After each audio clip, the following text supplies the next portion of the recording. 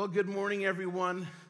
I am so glad to see you here today, to have you with us. Just a few things for you to know. Sadly, due to current events, yes, after speaking with the elders, we will be going online for the next number of weeks. We would much rather meet in person. And yet, in all of this, we know that the Lord is sovereign and He is in control. And so, in the midst of all of this, I'm hoping and praying that as God's people, that we can show the sufficiency of God in this season of life. Furthermore, our hope and our plan is to next week to begin to live stream our services. We have not been able to do that up to this point, but thank you to Elon Musk. We're hoping that next week we're able to start doing that. Furthermore, I want to thank you for your continuous generosity through this time and this season. There's so much we would like to just hang on to because of the uncertainty of the times around us, and yet you continue to give. And we just thank God for your trust in Him and giving back to the Lord what He has given us. And so thank you for that. And I also want you to know that you are loved. We love you as a church, and even though most of us are new to one another, know that you are loved. Know that the Lord loves you perfectly, and so we're glad that you're here with us today. Now, if you have your Bibles with you, I'd like to encourage you to open up to James, the book of James, the epistle of James, known as the general epistle of James in the New Testament. And we've just spent all this time in the Old Testament in the book of Judges, and it's like a breath of fresh air coming back into the New Testament. And if you've been with us throughout the series in Judges, you understand why I say that. Now, as we've gone through the book of Judges, we saw how wicked even those who claim to know God can become. And what becomes evident, or what became evident through the book of Judges, is that we need a power beyond our own ability if we want to remain faithful to the Lord. And here's the good news. God has provided precisely what we need through Jesus Christ to accomplish that purpose. You see, Jesus not only paid for our sins, He not only purchased our forgiveness, but through His divine power, He has granted to us all things pertaining to life and godliness so that we don't keep repeating that sin cycle that we saw in the book of Judges. And so now we're jumping into the epistle of James, which lays out in very plain language what real faith in Jesus Christ looks like. The theme of the epistle of James is simply this: real faith. Encouraging God's people to act like God's people. And as we get into this epistle, I want to take the very first sermon of this series to take a look at the life of the person of James himself and to see how faith had an impact upon him. So if you have your Bibles open, James chapter 1, and we're only going to look at verse 1 today. James 1, verse 1, and we read this: James, a servant of God and the Lord Jesus Christ, to the 12 tribes in the dispersion, greetings. We want to stop right there, because I think as we get to know who James is, we will begin to understand the epistle of James. So who exactly is James? Now there's a number of Jameses mentioned in the Bible, But this one is the half-brother of Jesus. He is the biological son of Mary and Joseph, and Jesus is his older brother. Jesus is the firstborn of Mary and his, if you will, adopted father, Joseph. But Jesus had younger siblings, and we don't pay much attention to them throughout the scriptures. But in Matthew 13:55, we're given some of the names of his siblings, namely his brothers James, whose real name was actually Jacobus, but we'll just go with James, Joseph, Simon, and Jude, who also wrote the Epistle of Jude. And we also see that Jesus had several sisters, but not mentioned by name. But now think for a moment what it would have been like to have been a brother of Jesus. Just think that through for a moment. What would it have been like to have Jesus as an older brother? He's marrying Joseph's first child, and he is literally perfect. Literally.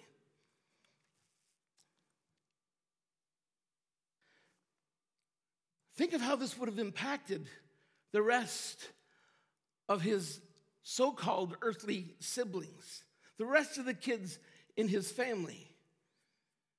You see, this is the one time in human history where parents could rightly and properly say, you need to be like your older brother. Now,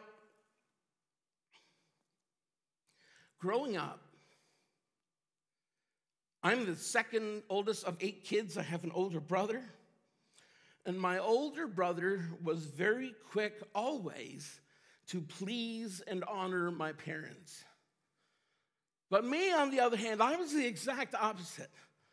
I was stubborn, I was resistant, I was rebellious, and I've often referred to myself as the black sheep of the family. And yes, my parents rightly had just cause occasionally to suggest that I needed to be more like my older brother.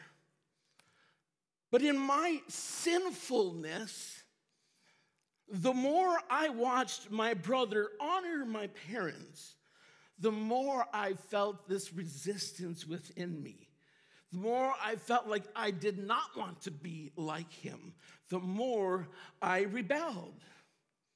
You see, my response when I watched my brother is the perfect expression of what we see in the scriptures in Galatians chapter 5:17, where we read, "For the desires of the flesh are against the spirit, and the desires of the spirit are against the flesh, for these are opposed to each other."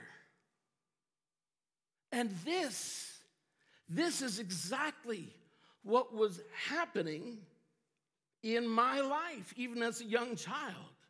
I was a slave to my flesh.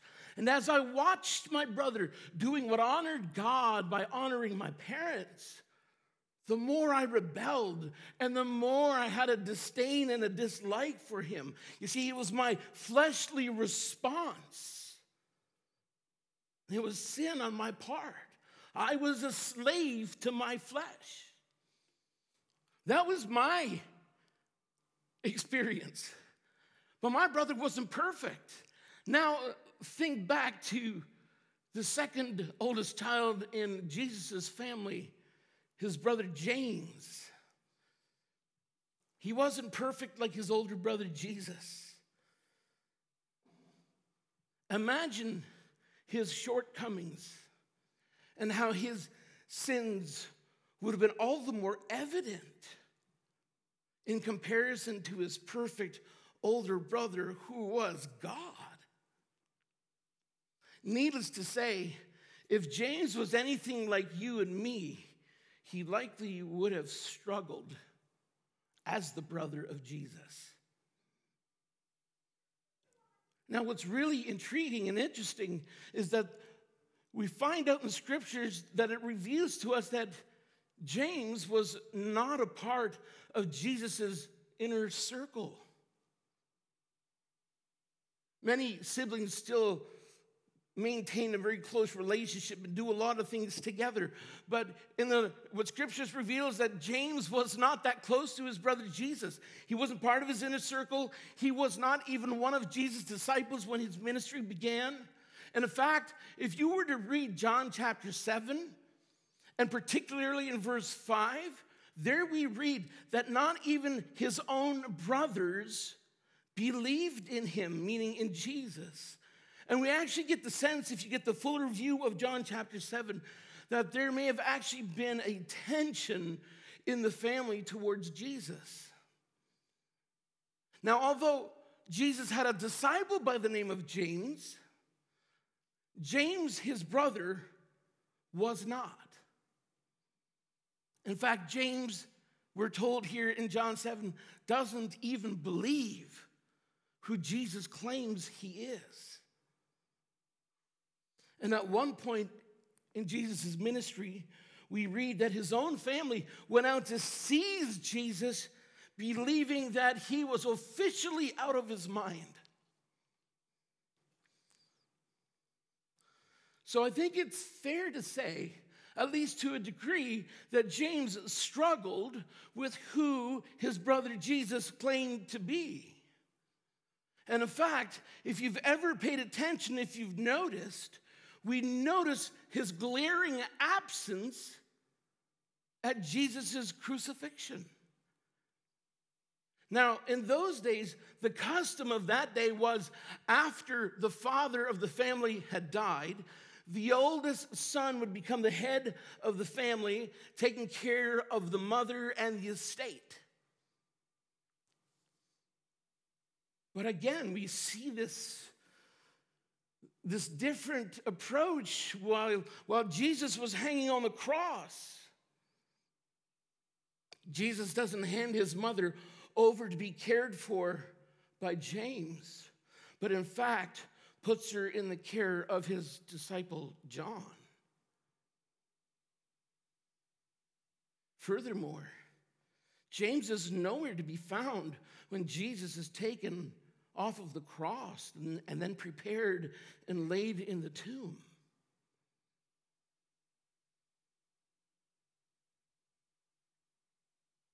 And yet, here we have the epistle of James, the brother of Jesus. So when did things change? How did James end up writing an epistle? Well, we can begin to piece things together just by combing through Scripture, and furthermore, some of recorded history.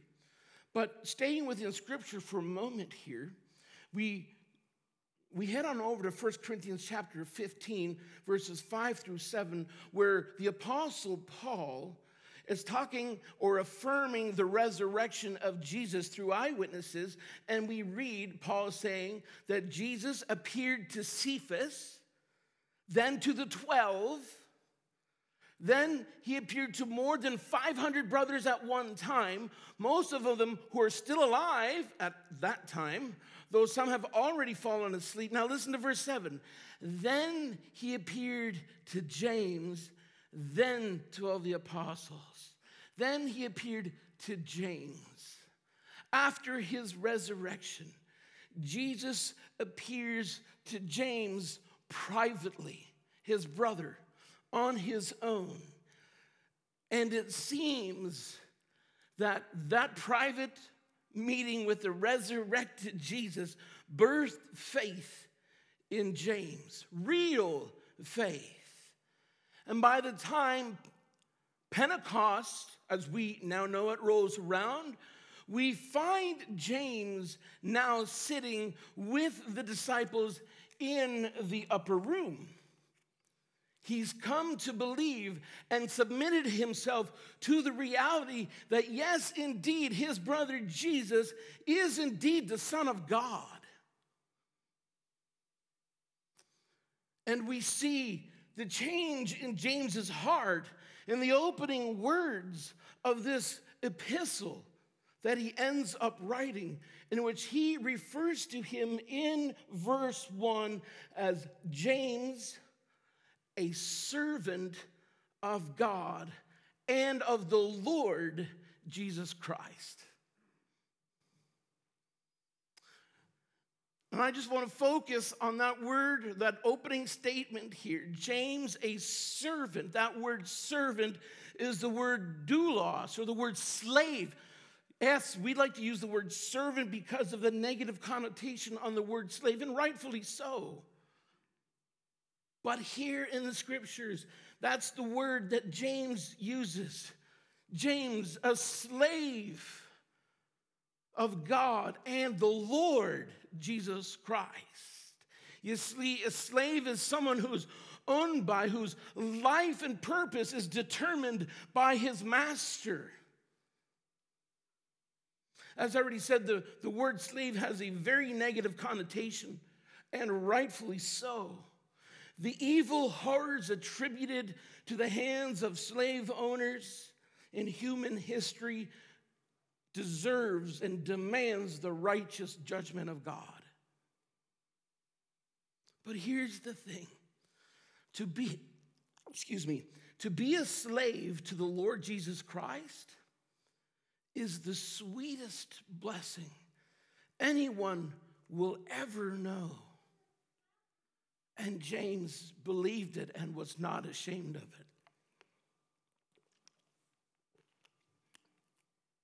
The reason James referred to himself as a slave of the Lord Jesus, he also elevates Jesus to the status of Lord, is because he understands and he believes not just who Jesus is, but what it was that Jesus accomplished through his death. You see, he understood what Paul later shared with the Corinthians and the Romans. That is that you are not your own, because you were bought at a price by Christ. You were redeemed by Christ. You were purchased by him. And in fact, even to the Galatians, when Paul writes to the Galatians, he makes this statement that Christ redeemed, or he purchased us from the curse of the law by becoming a curse for us. Well, then the question is that needs to be answered, what is the curse of the law? And the curse of the law is this: the soul that sins, it must die. And what do scriptures tell us about our own state? That all have fallen short of the glory of God. All have sinned. All of us. And so therefore, the law of God, the curse of the law is this: the soul that sins must die. You see, the law of God demands perfection. Whoever does not keep the whole law perfectly is cursed and condemned to die. And no amount of good works that you do can overcome the curse.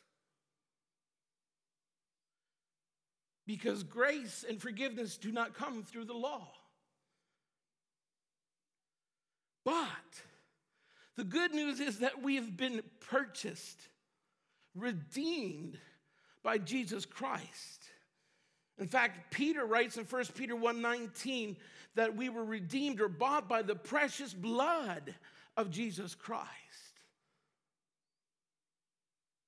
So you see, being a slave to the Lord Jesus is not like what we've witnessed at the hands of wicked men in human history. As a slave of the Lord Jesus, yes, it may result in hardships in this life as we're experiencing right now. But at the same time, it provides, or he provides for us, the power of God to live a godly life in spite of our circumstances. You see, he not only forgave us our sins, but he also, through him, we have the grace of God that covers all of our failures. He's given us the gift of eternal life. And he's poured into us the all-satisfying love of God, which we're told in Romans 8 that we cannot be separated from. So the question you and I need to ask ourselves today is this: have I become a slave of Christ? Do I understand what it means? Is it real of me? Have you embraced the joy of being a servant of Jesus Christ? Now, when we look back to James's faith and his servanthood have left its mark on the people on his day, and certainly left his mark on the people throughout time since then, and on us as well. And when we look into the life of James, we see that after the Apostle Peter moved on from the Jerusalem church to go plant churches in other areas, James now becomes the prominent leader of the church in Jerusalem. And Paul later refers to James as a pillar of the church in Galatians 5:9. And you can see James's wisdom and leadership on display in Acts chapter 15 when he writes that letter to the Galatian churches. And then in the years to come, while James was the leader of the church in Jerusalem, severe persecution fell upon the church, and many of the believers who were of Jewish descent scattered and became known as those of the great diaspora, those of the dispersion who were dispersed because of persecution. And as they went proclaiming the gospel.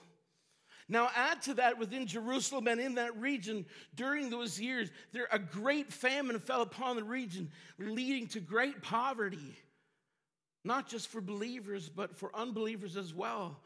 But add to these two together now, not just the poverty through this famine, but also the persecution, and it's a very dire situation. But it's in those years that James, who at one time did not believe that Jesus is Lord, became known as James the Just because of his godly character, his life of righteousness in spite of what's happening around him, and his unyielding, this is something we don't hear of much, but his unyielding pursuit of and ability to achieve peace between Christians and non-Christians in his community. James also became known as Camel Knee James because of his relentless prayer life on his knees as he prayed for Christians and non-Christians alike. James was also instrumental in transitioning believers from Old Testament practices and self-imposed legalism into the freedom and the liberty of the gospel. Now, we've been working through a transition here at Redemption Bible Chapel St. Thomas in the last 2 years. But if there ever was a difficult transition to work through, it was the one here in Jerusalem, and it came at a great cost.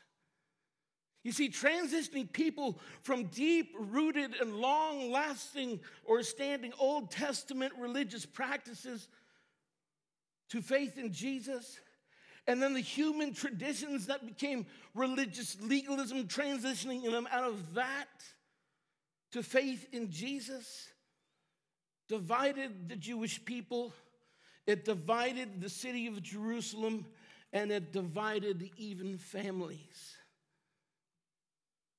And yet James was instrumental in leading people into the glorious freedom and the liberty of the gospel.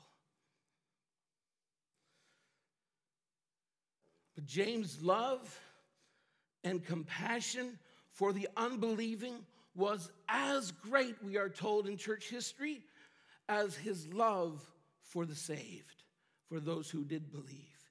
He didn't look down his nose at those who didn't believe in Jesus Christ.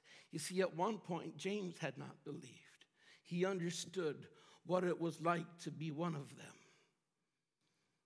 In fact, James became so greatly respected that even some of the leaders in Jerusalem came to believe in Jesus Christ. And of course, this upset a lot of other high-ranking officials, including the high priest, who had a great hatred and disdain for James, and accused him of breaking the law of Moses, and therefore had him pushed off the very same pinnacle of the temple which Jesus was tempted on by Satan himself. And even though he's pushed off the pinnacle of the temple, he didn't die when he hit the ground. In fact, his faith had so transformed him, his faith in Jesus Christ, that he got up on his knees after he had fallen, and in compassion for his detractors, he prayed the very words of his brother Jesus that he had prayed on the cross. Father, forgive them, for they don't know what they do. In anger, those that stood by began stoning James, but it wasn't until a man with a fuller's club, a launderer, came up, rushed up, and hit him on his head with a club that he finally died.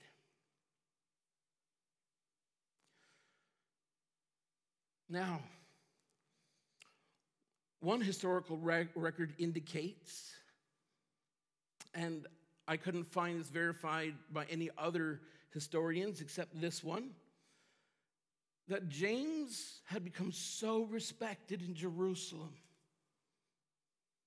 by both believers and unbelievers that when word got out in Jerusalem that James had been martyred, that it resulted in a riot, not by believers, but by unbelievers, and a rebellion against the Jewish leadership. Oh, that we would have that sort of impact in our community, amen? Now, before his death, James wrote this epistle to the Jewish Christians who had been scattered because of persecution. And it's an epistle of practical Christian wisdom that helps us understand what real faith looks like and how it's lived out. Now, James is not writing to a particular church addressing a particular problem. He's writing an epistle of general knowledge of what real faith lived out looks like. James reveals in this letter that real faith in Jesus Christ isn't some abstract, invisible belief.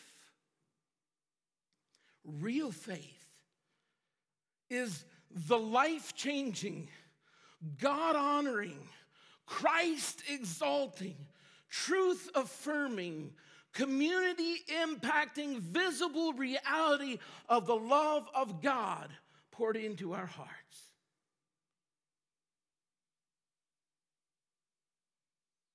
So as we get into the general epistle of James,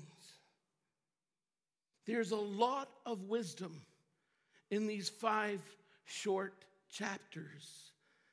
It can be considered the outworking of the wisdom of Proverbs and the Sermon of the Mount clothed in Christian garb.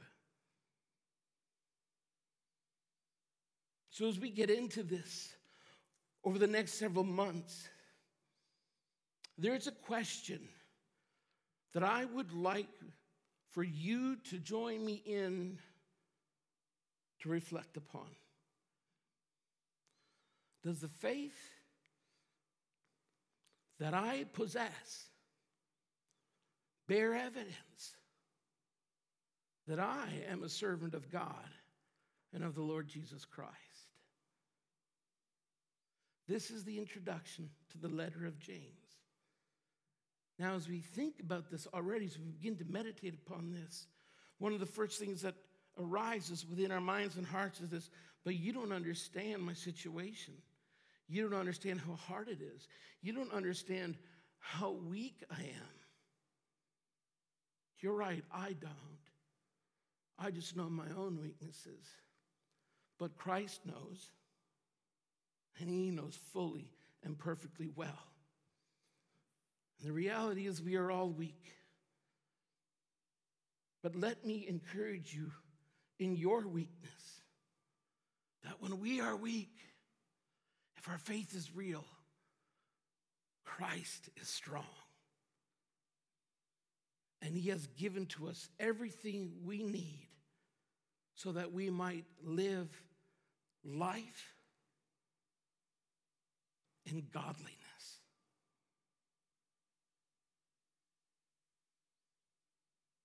Is your faith real? Are you a servant of God and of the Lord Jesus Christ? As we begin this series, let's close this morning through prayer. Father,